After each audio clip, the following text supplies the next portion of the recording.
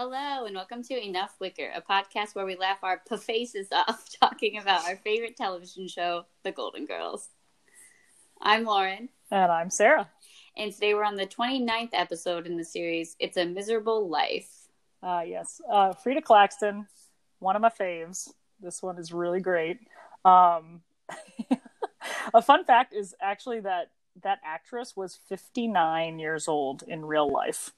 They made her look like an old lady to play Frida Claxton. And she was Philomena Bosco. Philomena! Yeah, Philomena! Isn't that wild? I mean, obviously they have some experience doing Estelle Getty's makeup to make ladies who are not that old look older, but I was very impressed when I learned that fun fact.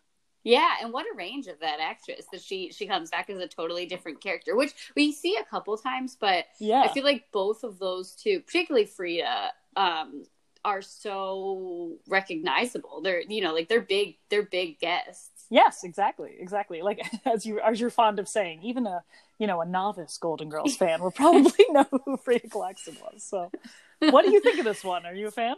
Oh yeah, I love this one. I think it's so, first of all, like the caricature of Frida Claxton of a neighbor that, like the kids dress up as Halloween and is just so crotchety that you would have to like rock, paper, scissors to see who would have to go get the ball if it landed on her lawn, right. That is a type of person who lives on every suburban street everywhere. So I think from that point, the writers just did such a good job at, obviously she's exaggerated and she's over the top, but that character is universal. Yeah, absolutely. I think it's really interesting too, because like you said, it might be a little overblown, but it actually comes in part of the episode, right? Where it's like, you think that it's like, oh, maybe it's just a misunderstood neighbor, right? They actually write that into the script. You're like, no. No, you're wrong. It's really, she's just, as Sophia puts it, a scum-sucking crank, that just plain rotten. But also this episode really covers, it's kind of one of the first appearances of the girls being so proactive in sort of local politics and activism. Yeah, I love the like civic duty aspect of this one. And you're right, it comes up a lot. But it's them sort of deciding that that's what they're going to do. Like they take it. It's under their own accord that they decide to try to save the tree. And, they're out petitioning and there's some questionable tactics going on from, obviously from Blanche taking 3 hours to get one signature and needing to freshen up to get another. And Sophia just being so Sophia and getting the signatures of a bunch of dead people, which is hilarious. Yeah, they're all doing it in their own flavor, right? It's very appropriate. But it's cute to see them all rally behind this one cause. And it's a cause that you can, first of all, imagine them all believing in, but also a cause that would really need this type of involvement because, like, nobody cares about the tree on Richmond Street, except for the people who live there. So, I love that. I love that part of it, obviously. And you're probably right. It probably is the first time we really see them, like, going down to the courthouse to get involved. Yes, we actually see that set, which is amazing.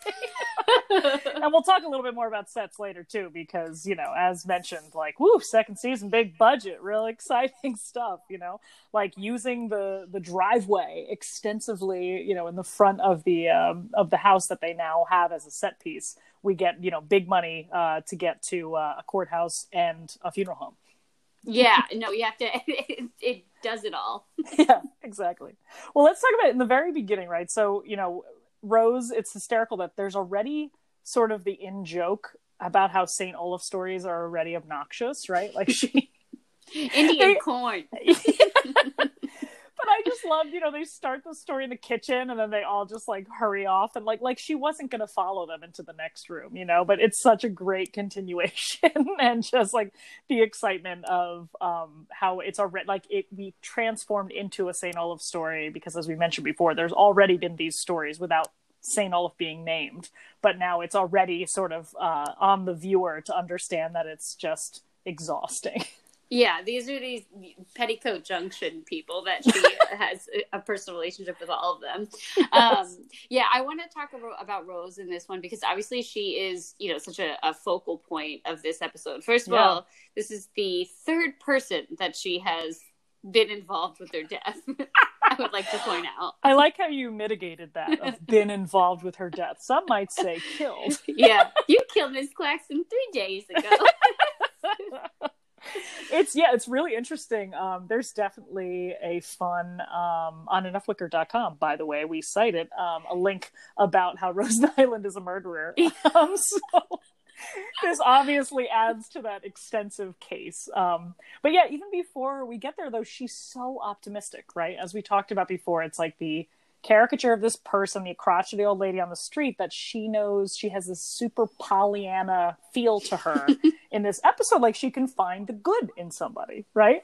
And it's such a wonderful, wonderful portrayal of the Rose character because, you know, her intensity, as we've talked about before, and we'll definitely talk about again, you know, comes into that competitive nature and the competitive state, but she goes off a cliff. So she's got like this endless patience. This is actually how like my husband Dennis is. It's like endless patience of like a straight line. But then when you hit the end, it just is a precipice, you know, and that's kind of how we see Rose behaving here, where she's really trying, you know, she's using Danish. She's got all of her, you know, pulls out all the stops, and then she just fucking loses it. Yeah, and it's so understandable in a way, because obviously, like, when she finally does snap, it's after she's just been, you know, as we assume, berated, and just, you know, this woman like took the Danish and now she's not going to do what she said she did. So like, that's the line. When that prudent Danish, man, that's like seemed to do the trick. Yeah, always does for me. No, and also Frida Claxton like shows up she doesn't have to show up to say, do what you were saying. You know, she shows up specifically to be against, you know, the girls and all of the neighbors that signed the petition, obviously. So yeah, she's a real scumsack and crank. Yeah, that's what like, how awful do you have to be to go to court to make sure they tear down a tree? Like, yeah. What? Also, I just even backing up from there, like a whole hearing just about this tree. It's like, oh man, simpler times, you know, especially the Menudo concert. Oh, exactly. Denied? Why was the application denied? That's a whole other alternate universe episode right there. So, but yeah, so I also love from a civic standpoint, right? In this sort of like the pre-courthouse scene when they're sitting outside when they're talking about the Danish, and it's this whole like greatest country in the world speech, right? It's this whole Americana. Oh my gosh, we're on top, we're number one, and I just love that it's cut by like, you know, Dorothy's just snide line of like, what do you mean by that? It's like, oh, she slept with 2 of the commissioners. and Sophia's doing this whole, you know, bribing people with money is how we thought things done in New York. Oh my gosh, that works in Sicily and New York when Blanche sleeps with people. And it is just such a great reversal, and it plays into this sort of more progressive theme of like, all right, we don't need this sort of blind patriotism here. Like, this is how things actually work. And I just love that they have a nod to that. And of course, Sophia is like a perfect vehicle to make these little comments. Yeah, no, I love that too, because I feel like this show does this a lot, where like you think you know what they're doing, and it is, you know, it starts as a cliche, but they are able to just like kind of punch you in the face with like why that cliche doesn't work all the time. And that's one of these examples. Exactly. You're right. And you know, it's very often obviously like Rose and Blanche who play more of a sort of caricature in these like stereotypical archetypes of, you know, the innocent one and, you know, the slutty one, or like the Southern genteel attitude and everything that Blanche, you know, brings to it, with obviously Dorothy and Sophia grounding it. So it's such a good scene. And honestly, and then then Frida Claxton comes in and we get that whole hilarious exchange about the Danish, but she even has that line where she goes, there's nothing I hate more than someone who thinks every old person that lives alone wants company and a few kind words. You know, she delivers it so well. And she says that and I'm like, oh God, you're talking to me like through the television. Like, this is me. I get so torn up about, you know, elderly people being alone. And it's just so funny. Like, she's just like, how many times I have to tell you that, like, this is what most people would consider terrible, but this is my life. Yeah. Someone get her a dog, like that old guy whose wife dies and then it's completely fine when Rose gives him the dog. Oh, of course. Yeah.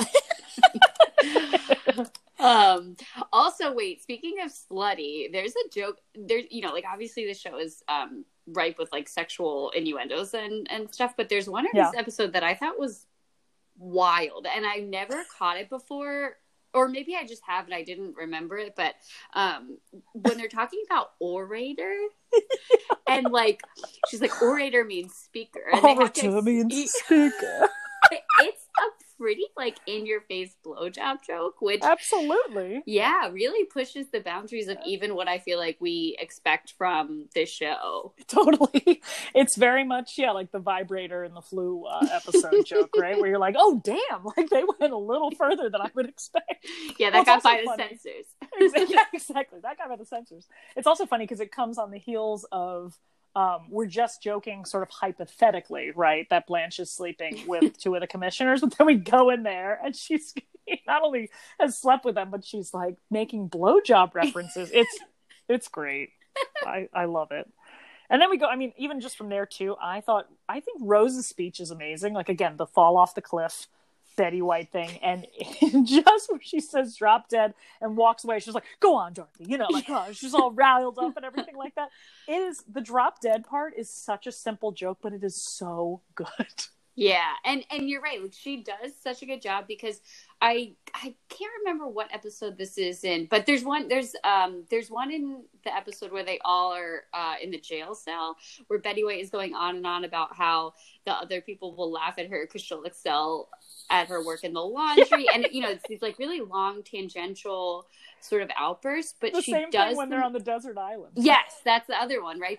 And they're so long, and she finishes it kind of out of breath in a way that you really would be if you were speaking that way, and it's just really a testament to her talent that she's able to translate that much like short bursts of emotion that are so true to life. Yeah, you're right. Especially when she says, sit down and shut up. Yeah. And if you don't like it.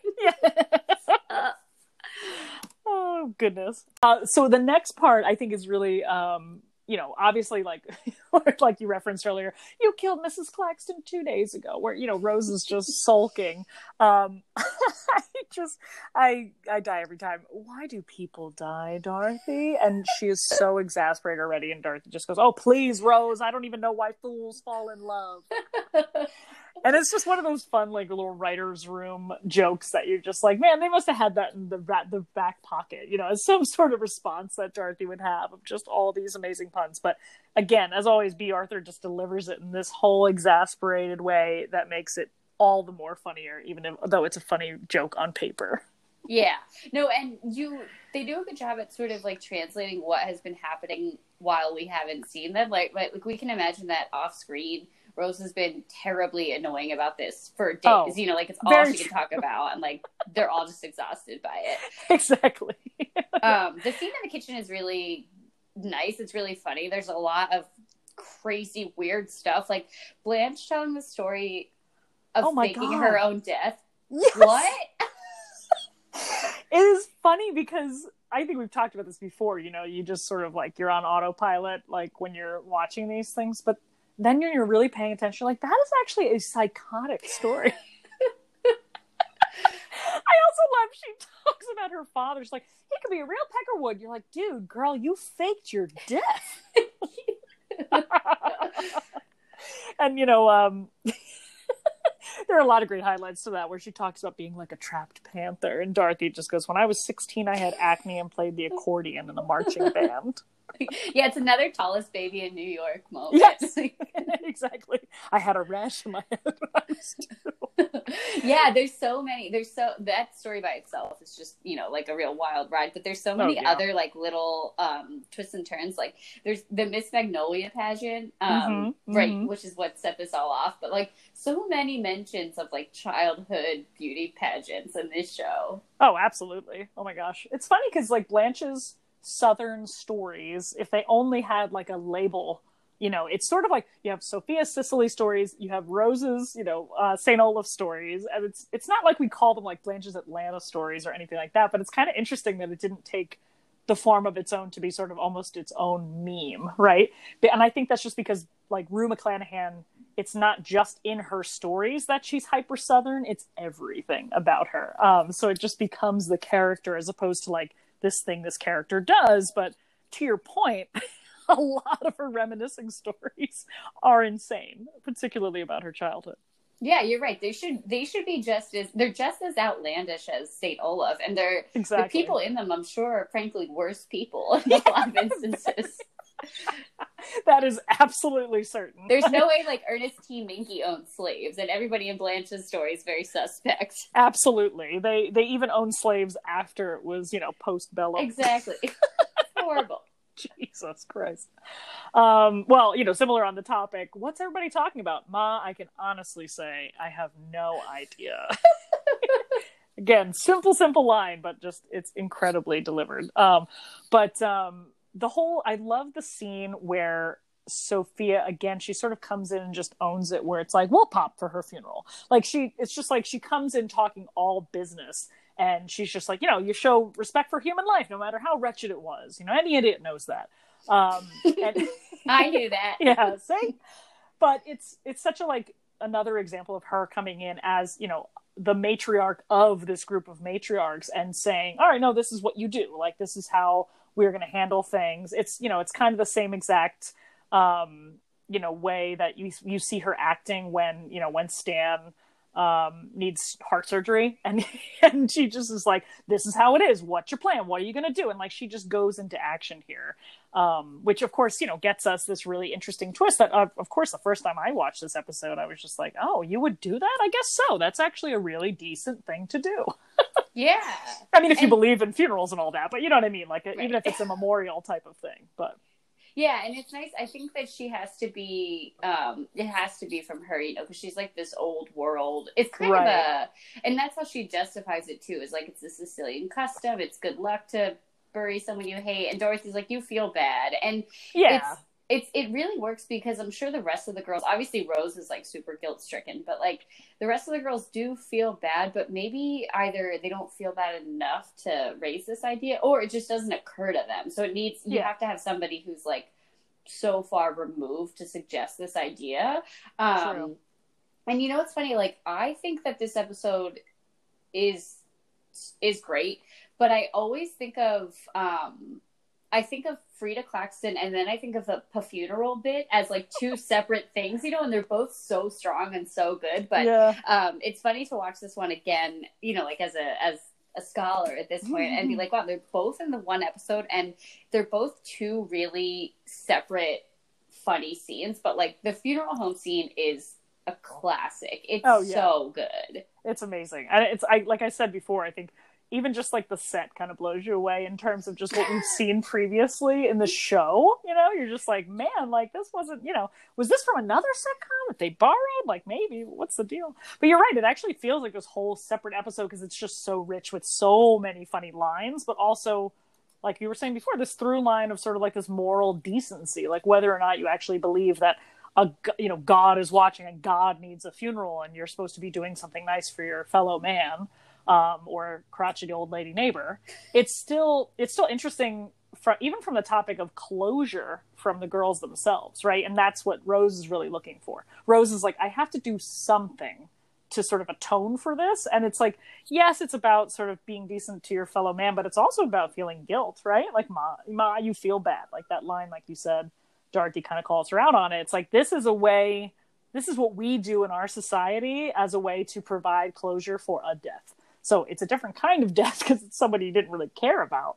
But, I mean, it's just an interesting little scene. So obviously they all decide, and then we meet Mr. Pfeiffer. This bit is so brilliant, and it's so simple. Yeah. So you could read this on the page and you could be like, I don't know how this is going to land. Like, the funeral, I don't know. But it is so funny. From the beginning when they walk in to like when Dorothy says funeral to what he says that, the three of you planning ahead for Mother.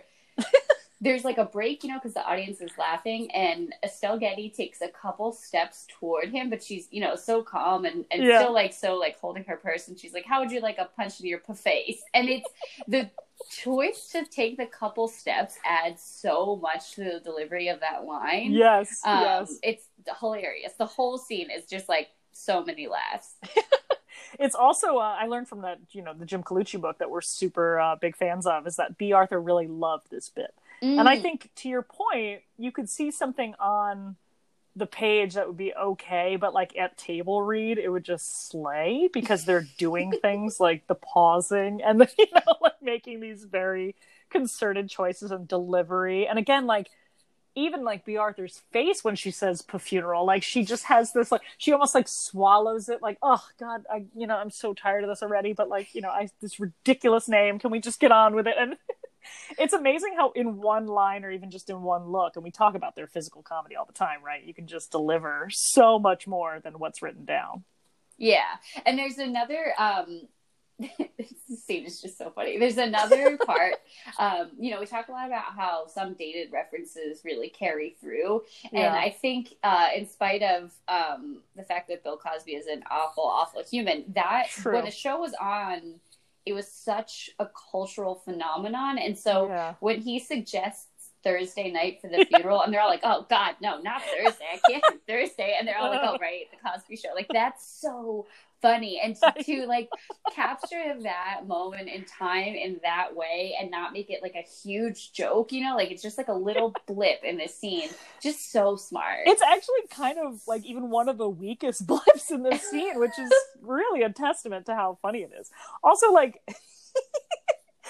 like, oh, so what happened? She killed her. Rough neighborhood. Like, and he just blows by. I mean, a lot of credit is due to the actor who plays Mr. Pfeiffer, because his choice to play this guy, he has like the perfect amount of creep for a funeral home director, and also like obviously, as we see later, like one that like really can't keep anything straight.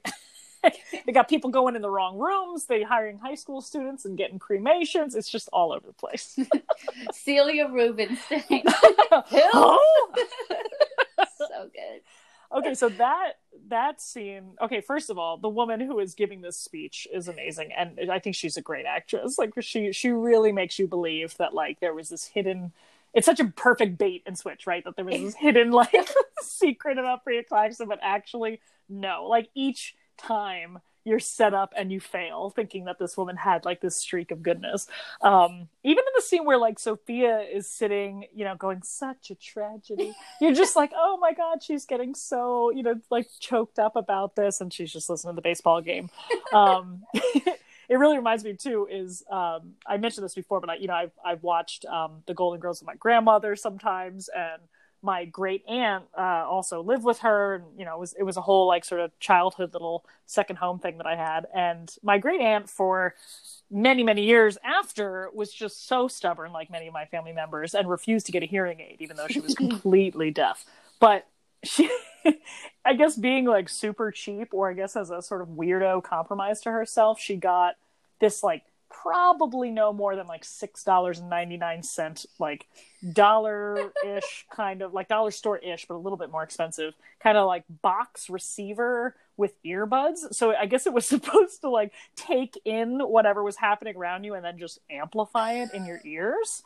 But it looked like a Walkman, right? Like it was this giant piece that stood outside with these crappy earbuds that are just like, exactly what I'm talking about, just like this broken thing. So when we used to have family reunions, she would just like park herself on the couch and like just be sitting there with this box thing, in the middle of her trying to listen to what everybody else was saying to her. But I had friends, that came to my family reunions. It really started early on being like, hey, there's free food at my house. My mom said she could come to this party. But my friends would come in and just like never talk to her because they just assumed she was just sitting there listening to the Yankees game. And I was like, oh my God, no, like this, she's not listening to like a Walkman or FM radio or something like that. She's not actually listening to baseball. She's just waiting for somebody to talk to her in the little squawk box like you're ordering drive-through. Anyway, it just really reminded me of that. Just this little like, cord running up your sleeve type of thing in a social situation. Tell her what the doctor said. Tell her what oh man, can't wait. It's so long. It's so long off, but that one's magical. So she's listening to the baseball game, and it also, the woman who's eulogizing Celia Rubinstein, when she finds out that it's Frida Claxton, she kicks the casket, which is amazing. Like, what an addition to the, just like furthers the belief that we already have that Frida was awful. Like, nobody liked her. Yeah, exactly. Her reputation, went far beyond Richmond Street, clearly. Yeah. And also, okay, so you talked about this you mentioned this, but the mix-up, that's a pretty big mix-up, my guy, Mr. Pfeiffer. Like, we gotta... I know, seriously. I guess they went to the cheapest funeral home, obviously, but seriously. It's a little much. Not burying Superman. Right, and it's...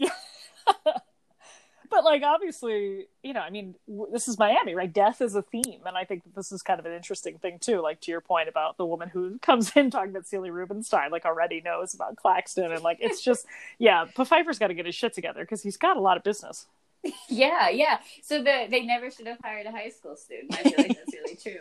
Exactly. So then it's really interesting, because it's kind of like, you know, it doesn't convey this message exactly, but every single thing that goes wrong is like, you know, this is what you get for doing good. Like, I could just hear, like, you know, somebody being like, you know, that's why you never go too far for somebody. Because, like, now they're stuck with these fucking ashes of this woman that they hate. Like, what are you going to do with them? You can't just, but again, like, I feel like it had, you know, the theme of Rose being the problem solver, or Rose, like, sort of taking it into her own hands, really, from beginning to end, like, that's what this episode has. Like, it's a little bit in the background because there's so many other funny things, but you know, she's ultimately the one who decides to sprinkle the ashes around the tree, which I think is a little bit ethically questionable, I would say. Like, you know, for all of these things that these ladies did to preserve Frida Claxton's legacy, like, they put her ashes in the one place that she obviously despised. Yeah, she went to court to talk about how she despised it. I know, it's really funny where it's like Rose is saying, like, you know, and now her life has meaning and all this stuff, and it's like legacy, to your point. It's actually not what she wanted. It's like the closest you could get to, like, someone's actual, like, last wishes or a will or something of, like, hey, when I die, do this. Is like, you could make a pretty big guess of, like, literally she died defending the fact that she wanted this tree out of there. Concrete's cleaner. Exactly. See, they should have just sprinkled in a new, you know, like a new construction site. Now there's an idea. But yeah, it is funny, and it kind of goes back to what I was saying earlier, which is like they're looking for this closure, but it's really about their own personal closure, right? Like, you can pretend it. I mean, it's a gray area, of course, because you are mixed up in, like, good, you know, human ethical, like, you know, sort of this moral mumbo jumbo about, like, what happens when you die, and, like, how should people honor you, and how should people who are still living process it. But it's really funny because it's like, there's, you know, I was a philosophy minor in college, and not a major, because, you know, there are so many irritating people in these classes. I couldn't take it any longer.